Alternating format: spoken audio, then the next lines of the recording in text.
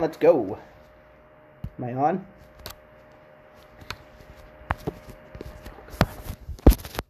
Welcome to the Boredom Breaker podcast, where we single-handedly defeat the celebrity mentality one episode at a time. Yes, we're just normal people, and we are not celebrities, and celebrities really don't have all truth. Tanner, you need to get in on the screen there. We need to be able to see that face of yours.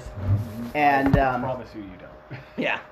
So, one episode at a time. We're against the we're not against the celebrities, but we are telling the culture that celebrities do not rule the world. And that's all I have to say in the introduction. You guys, how was your week? Oh, it was Thanksgiving. Yes, sir.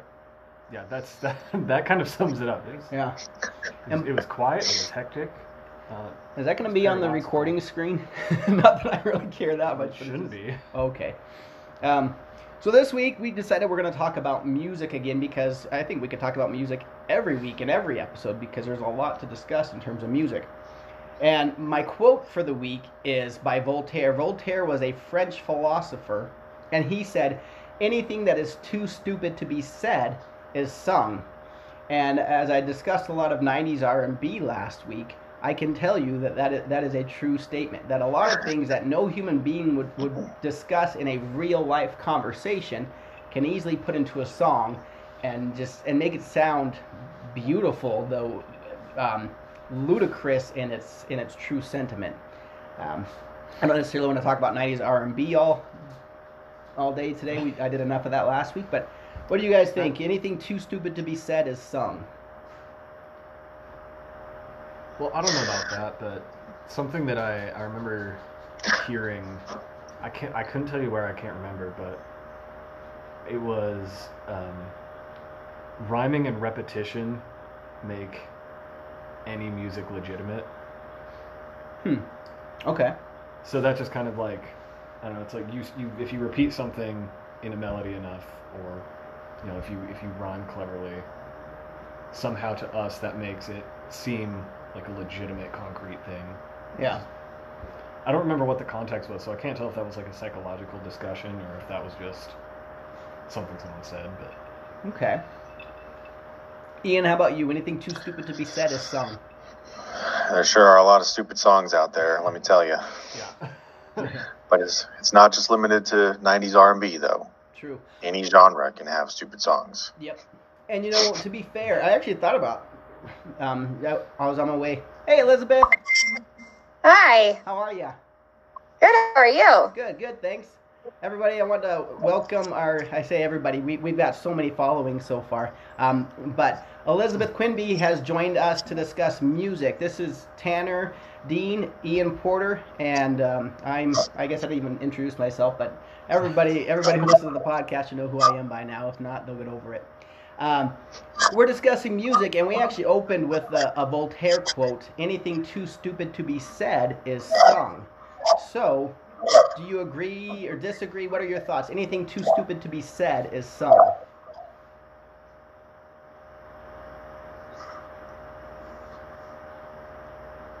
I don't think I agree. No? You think anything too stupid to be said is sung? Yes. So implying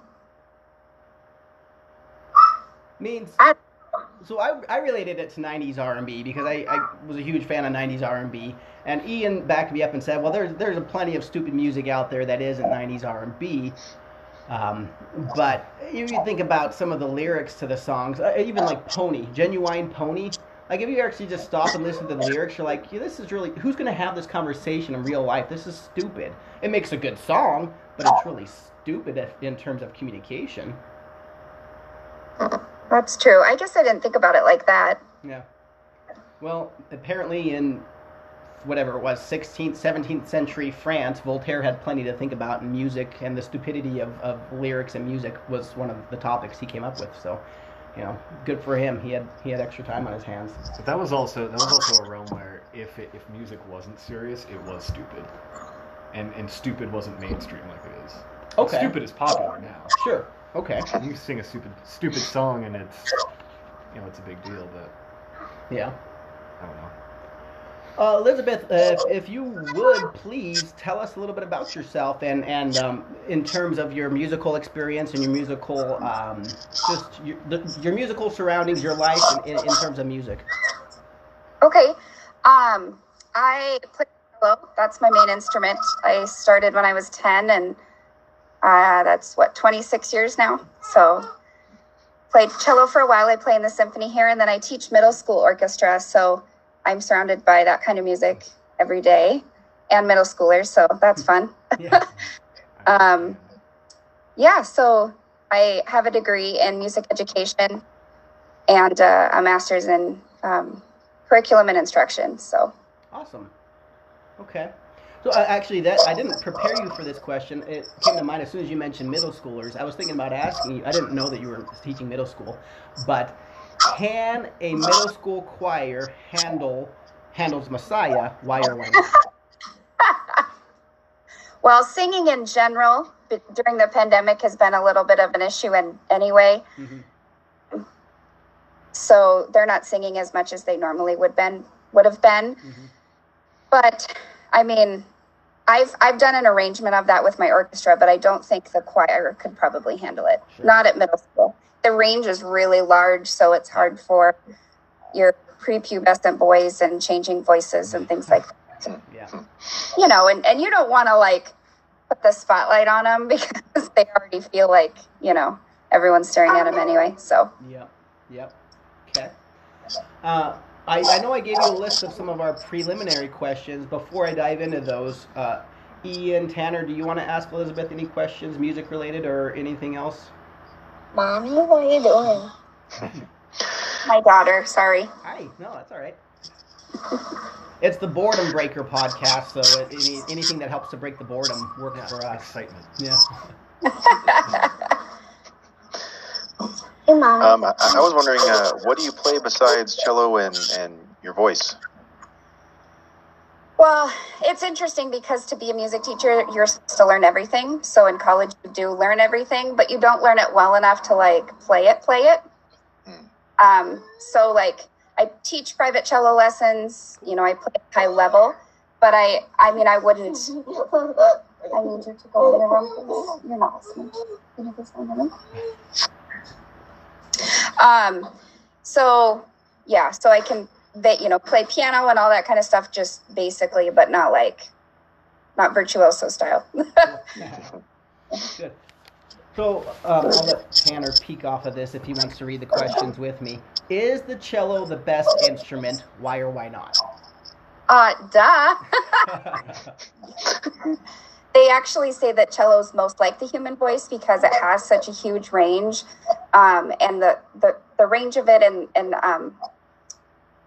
it's just the timbre of it. It's so like violin's really high pitched and cello's like medium, so it's more like a natural voice. And yeah, so Cool. yeah, cello best, I think. So then I know you sang alto.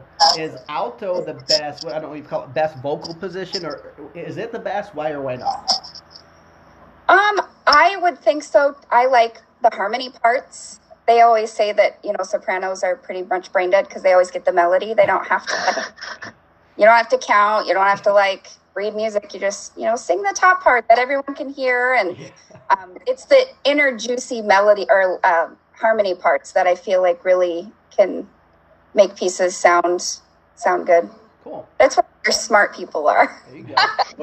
Well, I sing baritone, so I mean, and that's not necessarily falling into that category of the smart people, but I think my decent math skills help me to know if the note's higher, I'm supposed to sing higher, and if the note's lower, I'm supposed to sing lower, and I was able to pick up on that a little bit.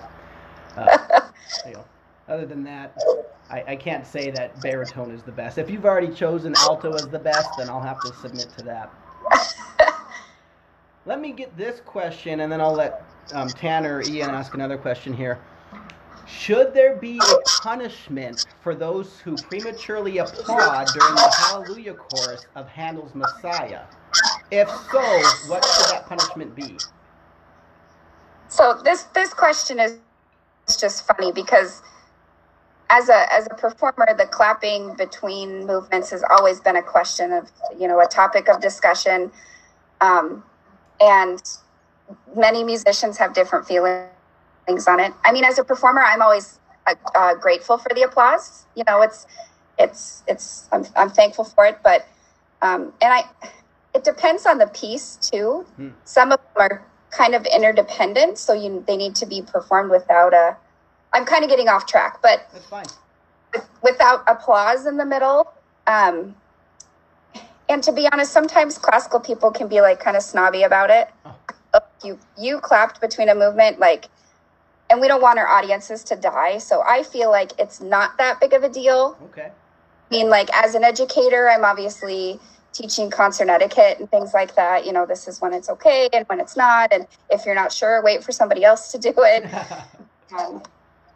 So that's kind of my thought on that. But I mean, we could just cut off their arms and then they just can't clap or something. I don't know. They can still shout and holler, woohoo, yeah, handle rocks.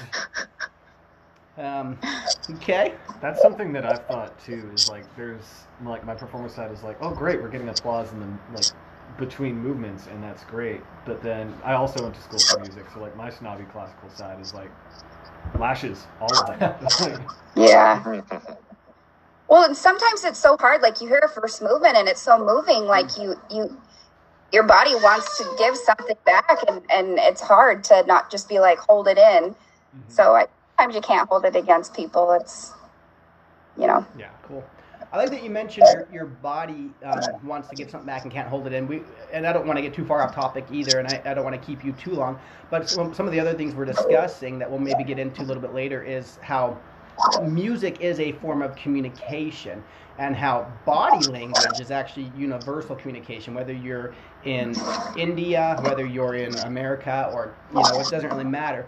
When somebody's smiling, it's expressing something. When somebody is crying, it's expressing something. When somebody has their arms folded and they're scowling like this, they're expressing something even without opening their mouth to communicate.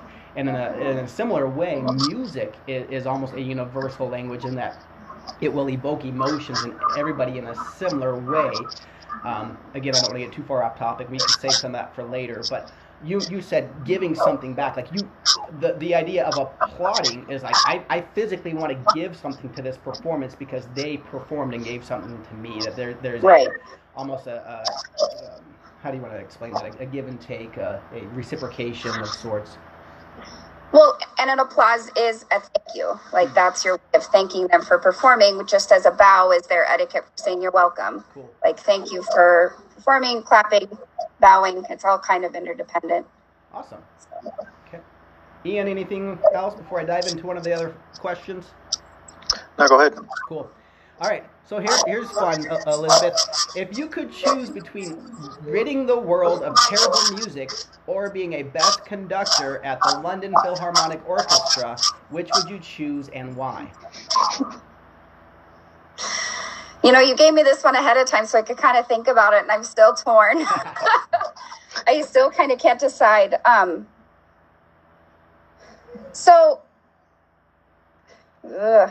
Sometimes I'm not always confident in my abilities, so I would feel like I wouldn't know what I'd be doing, even though I conduct a lot during the day. Mm-hmm. But at the same time, being a music teacher has kind of driven me to appreciate all kinds of music, especially in middle school land where kids are listening to really awful music. Uh-huh. But if kids are oh, you've heard this song, and I mean I just can't be I don't want to be the snobby music teacher that's classical music is the only one. And so if I could find oh, even though this song has awful lyrics, there's this really cool chord progression, or yep. There's this really, so I'd probably have to conduct the London Phil or whatever you said. Cool. Yeah. I don't even know. I just Googled it. I don't know how legit it is, but London Philharmonic Orchestra, if that's right. Which, obviously, if you choose that one, I don't know how fantastic that is. If you're not even familiar with it, or maybe it's my own error, but that's cool. And you got me thinking too. Man, there is some terrible music out there, but we discussed this a little bit on last week's podcast. There is objective beauty to music. You can't just say, oh, I like that music, but that's just my opinion. Some music is objectively beautiful, but then there's a subjective opinion of some people like rap more than country. Some people like R&B from the 90s more than R&B from the 2000s. You know, there's subjective adherence to objective beauty.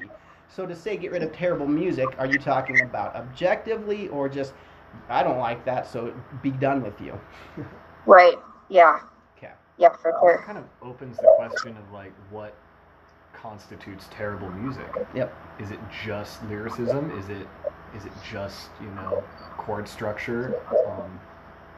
Or is it like you've heard this, it almost sounds like something you've already heard before? I mean, like I don't know how many songs I'm like, this chord progression, like you hear the same kind of stuff over and over again, like your Nickelback songs or whatever. I mean, it's just like always the same stuff. It's like, do something different. Yeah. But, okay. Yeah.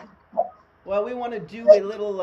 I didn't prep you for this, so thanks for bearing with us. I wanted to talk, and we might go into this a little bit later after we're done with you. That sounds rude, not that we're done with you, but after you're done interviewing with us, is the soundtracks or musical scores.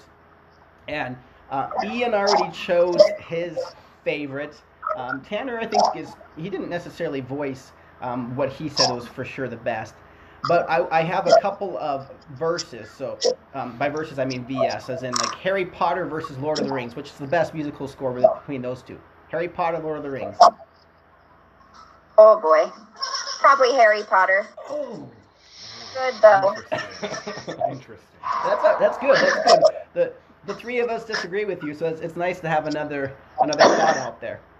John Williams is the man. Okay. I mean, I just did a lesson on him, so he's kind of right at the forefront of my memory. Sure. So. Okay. Tanner? Oh, you want me to read? Sure. Pride and Prejudice versus Prince of Egypt. I'm not too familiar with both of them. Okay. So I don't know if I could give a very good answer to that one. Hans Zimmer did Prince of Egypt, and Pride and Prejudice was done by somebody whose name I can't pronounce, but a lot of good piano and strings. Hans Zimmer's amazing, though. He's pretty good. Yeah. Okay. So I'd probably have to say that. Cool. All right. Just by default, Hans Zimmer. Just by default, yeah. We'll give Prince of Egypt the point for that one. Harry Potter, number one, although that's the wrong answer. And then Ian, last but not least, Ian is strong on this one. Go ahead. I remember Star Wars, and I don't remember the other one. The Last Samurai. Okay. Because the other one didn't matter. Right, yeah, exactly. Well, I already told you I really like John Williams, so I mean, that's kind of... Yep. Who did The Last Samurai? Hans Zimmer. Hans Zimmer. He's great, too, though. They're all good. Yep. I mean, like... Yeah, it's just... Yeah. Cool. It's hard to pick John Williams, I think. All right. So John Williams, Harry Potter or Star Wars?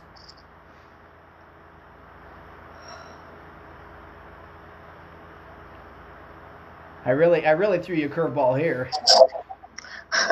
See, and I'm not a brass player, so I think if I was a brass player, I'd really pick Star Wars because it's super brass heavy. But whereas Harry Potter to me is more lyrical, like there's more lyrical melodies and things like that. It's not as fair-like. So I'd probably have to say Harry Potter. My husband would not agree with me because he's a Star Wars fan. So yeah, that's cool. Most people are. My son's a huge Star Wars fan. I think it's okay. Not my favorite. I actually do prefer Lord of the Rings in terms of cinematography. I mean, how many Academy Awards did it win? 4, at least, I think. Best Picture, Just Best Return Director. of the King. Yeah, Return of the King. 11. 11. Yeah. All right. Well, we're not talking Academy Not Awards. for the most. Just Yeah. saying. Wow. Yeah. So Lord of the Rings, Return of the King. If we're talking Academy Awards, it wins. But we're talking music. So, Elizabeth, since we forced you to choose between these, what is one that you want to offer as a contender or as number one? What would you say is the best music score out there for a movie? I would have to separate it into genre. I feel like it's so hard to like. Well, we're on your time, so if you want to take a few minutes, go for it. If you want to just nod your hat. I know people hate Disney stuff, but some of the Disney stuff is amazing. Like I love the soundtrack to Moana. I know, but like Lin-Manuel Miranda is amazing. I listen to the Moana soundtrack all day, every day. It's so good. But I have kids, to be fair. Yeah. Well, Same. I think what is it? John Legend and whoever else did the new Beauty and the Beast. I can't remember her name right now. Shame on me, but that was pretty good. That was well done. I'm sure we'll come up with her name eventually, but we opened up this episode by saying that the celebrity mentality is to be defeated. As in, I mean, that's why we're doing this podcast, because we're just normal people interviewing normal people who have things to say, whose opinions matter, and we're not celebrities who get to dictate, what's right or wrong or what's beautiful and ugly. So that's the whole reason of the podcast is, those celebrities, they don't always have it right. Yeah. So Jeremy probably didn't tell you that we weren't a big deal before he invited you on. Apologize about that, but nobody knows us. I just knew Elizabeth had a soft spot for music, and she'd probably be willing to join us. So I do love music. It's a powerful thing, and I'm hoping it can help us through this pandemic, because there's a lot of hurt going on, and hopefully it can help have some kids can find joy, and when they play and all that kind of stuff. So, but yeah, music is amazing. Cool. Absolutely. Well, go. Oh, I was just going to say, that's something I've almost noticed in the last year is the quality.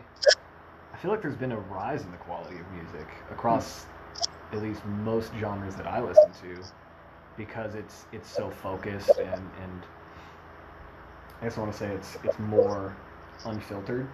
Sure. Okay. Like, people have this time to themselves, and they really get to compose their thoughts and how they feel about it, and then put it out there. And so I've noticed like a huge, a huge proportion of songs that I've come across in the last year have been amazing across several genres. I don't know. I feel like it might have something to do with the pandemic and just how people are feeling. I feel like people are slowing down and maybe taking time for things that are not, reevaluating what's important and, that kind of stuff. And yeah, definitely having more time to sit and think inward and not being so busy and all that kind of stuff. But I am hoping it doesn't kill the arts, though, because it's as far as live music and live performances and not having in-person concerts. And so I hope I shouldn't be like job training for something different, because they're cutting my teeth or something. But we'll just keep bringing you on the podcast, and when we make it big, we'll just give you your cut, and Lord willing, whatever that means. But yeah. No, the arts are so important. I'll say that. I mean, shoot, I did band in middle school, and then started choir in 8th grade. Did choir all throughout high school. And I was never really a artistic in terms of, what do you call it, the physical arts or like finger painting, etc. What do you call that? Fine arts. Visual arts, yeah. Like I can't sculpt, I can't paint, but apparently I could sing to some degree, and I do really enjoy poetry and words, putting words into the right context. I mean, that's why even just in communicating like this, there's times where I struggle, like, I want that word, I don't want to use this word, even though there's this word that will suffice. I don't want that word, I want this word, which is very particular to what I'm trying to explain. So, I mean, that doesn't really matter in the big picture of life, but in terms of communication and connecting with people, the more you can understand them, the more that you can communicate. Finding that particular word is actually a big difference. And I know I kind of steered away from the arts to prose poetry, but there's still that connection there. Yeah. Well, Elizabeth, thank you for your time. We'll let you go and get back to your family. Tell your daughter thank you for joining us on the podcast. Anything you want to say to our guests before you leave us? Keep listening to music. That's right. Amen. Cool. Yeah. Well, thank you. All right. Thanks, guys. Have a good week. We'll talk to you later. Okay. Bye. Bye. Bye. So that was fun. I'm glad we had another guest. Not not that I don't enjoy talking with you guys as well. We're at 25 minutes. Do we want to discuss anything else in terms of communication, or save that for next week's podcast? Music, anything? Let's do closing thoughts on music, and then we'll end the podcast. We can save more of the communication side of things for next week. Well, she mentioned, she hoped the arts doesn't go away. Obviously, I also hope that. Yep. But there have been a lot of bands that have been starting to do like these like live stream concerts, Yep. where like it's just all them, and you pay $10, $15 or whatever for a ticket to enjoy watching them online. And I was listening to a podcast about this a couple months ago. But basically, you first of all, if you go to a concert, most of the time the sound quality isn't very good. I mean, at least the stuff I go to smaller shows usually. Like up in Seattle, like metal and all that kind of stuff. It's not very good. It's really loud and it's just kind of washed out. And so like when you do it online, you can like get the camera's right on everybody. You can see what everybody's doing. You can hear everything the way they want you to hear it. Yeah. And so in many ways, it's actually a better way to enjoy a concert.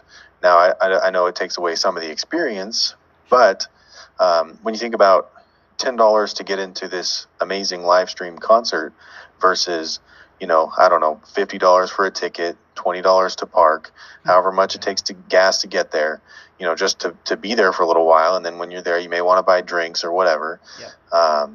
And honestly, it's a really, really good value. I think that kind of format has a lot of promise, honestly. Good.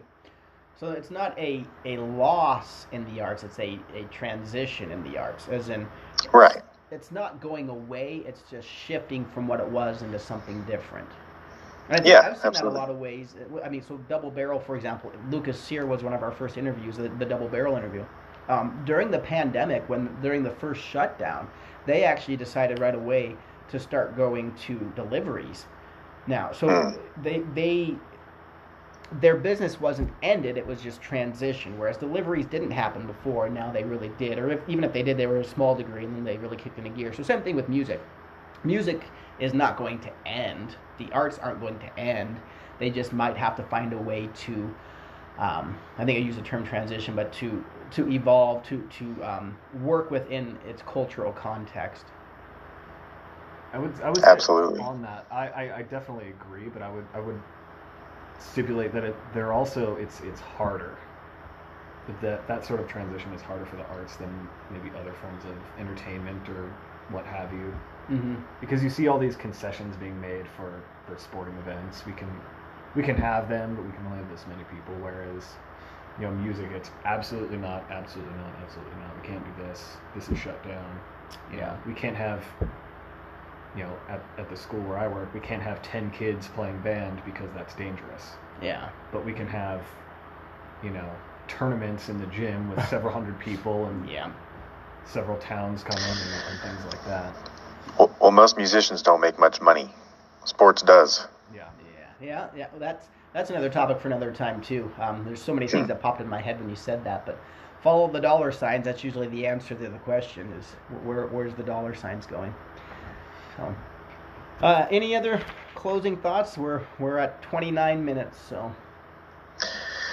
Well, I just want to say the real best instrument is the drums. Yeah. I agree with All that. right. You guys should have called Elizabeth out. You should have said, no, you're wrong. We didn't get a chance. No? Huh? No, yeah. I guess I was too quick to agree with her, or to... Yeah, as usual, you talk too much. It's true. It's true. Hey, if my wife were on this podcast, she would quickly say She's that. back. She's on her way to come. Yeah. So, how about... Tell you what, I'm done right now. You guys close out the episode. There's a lot more to be had with music. This could be a music podcast, and we could talk for every week for years. I think music is in a weird state, but kind of like I was saying earlier, I've seen such a jump in the quality of a lot of music that I'm still hopeful. I'm gonna be honest. I haven't really listened to anything new in a while. I'm kind of stuck in the late '90s, early 2000s. Hey, that's okay. Yeah.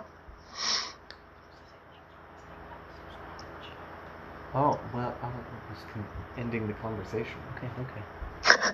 I'll let you. No. You've got to wrap. No. All right. Well, I apologize to everyone for butting in again. Thanks for listening to the Boredom Breaker podcast. On behalf of Ian and Tanner, I'm going to shut up. Like, subscribe, and share, and we'll see you guys next week. What did I do?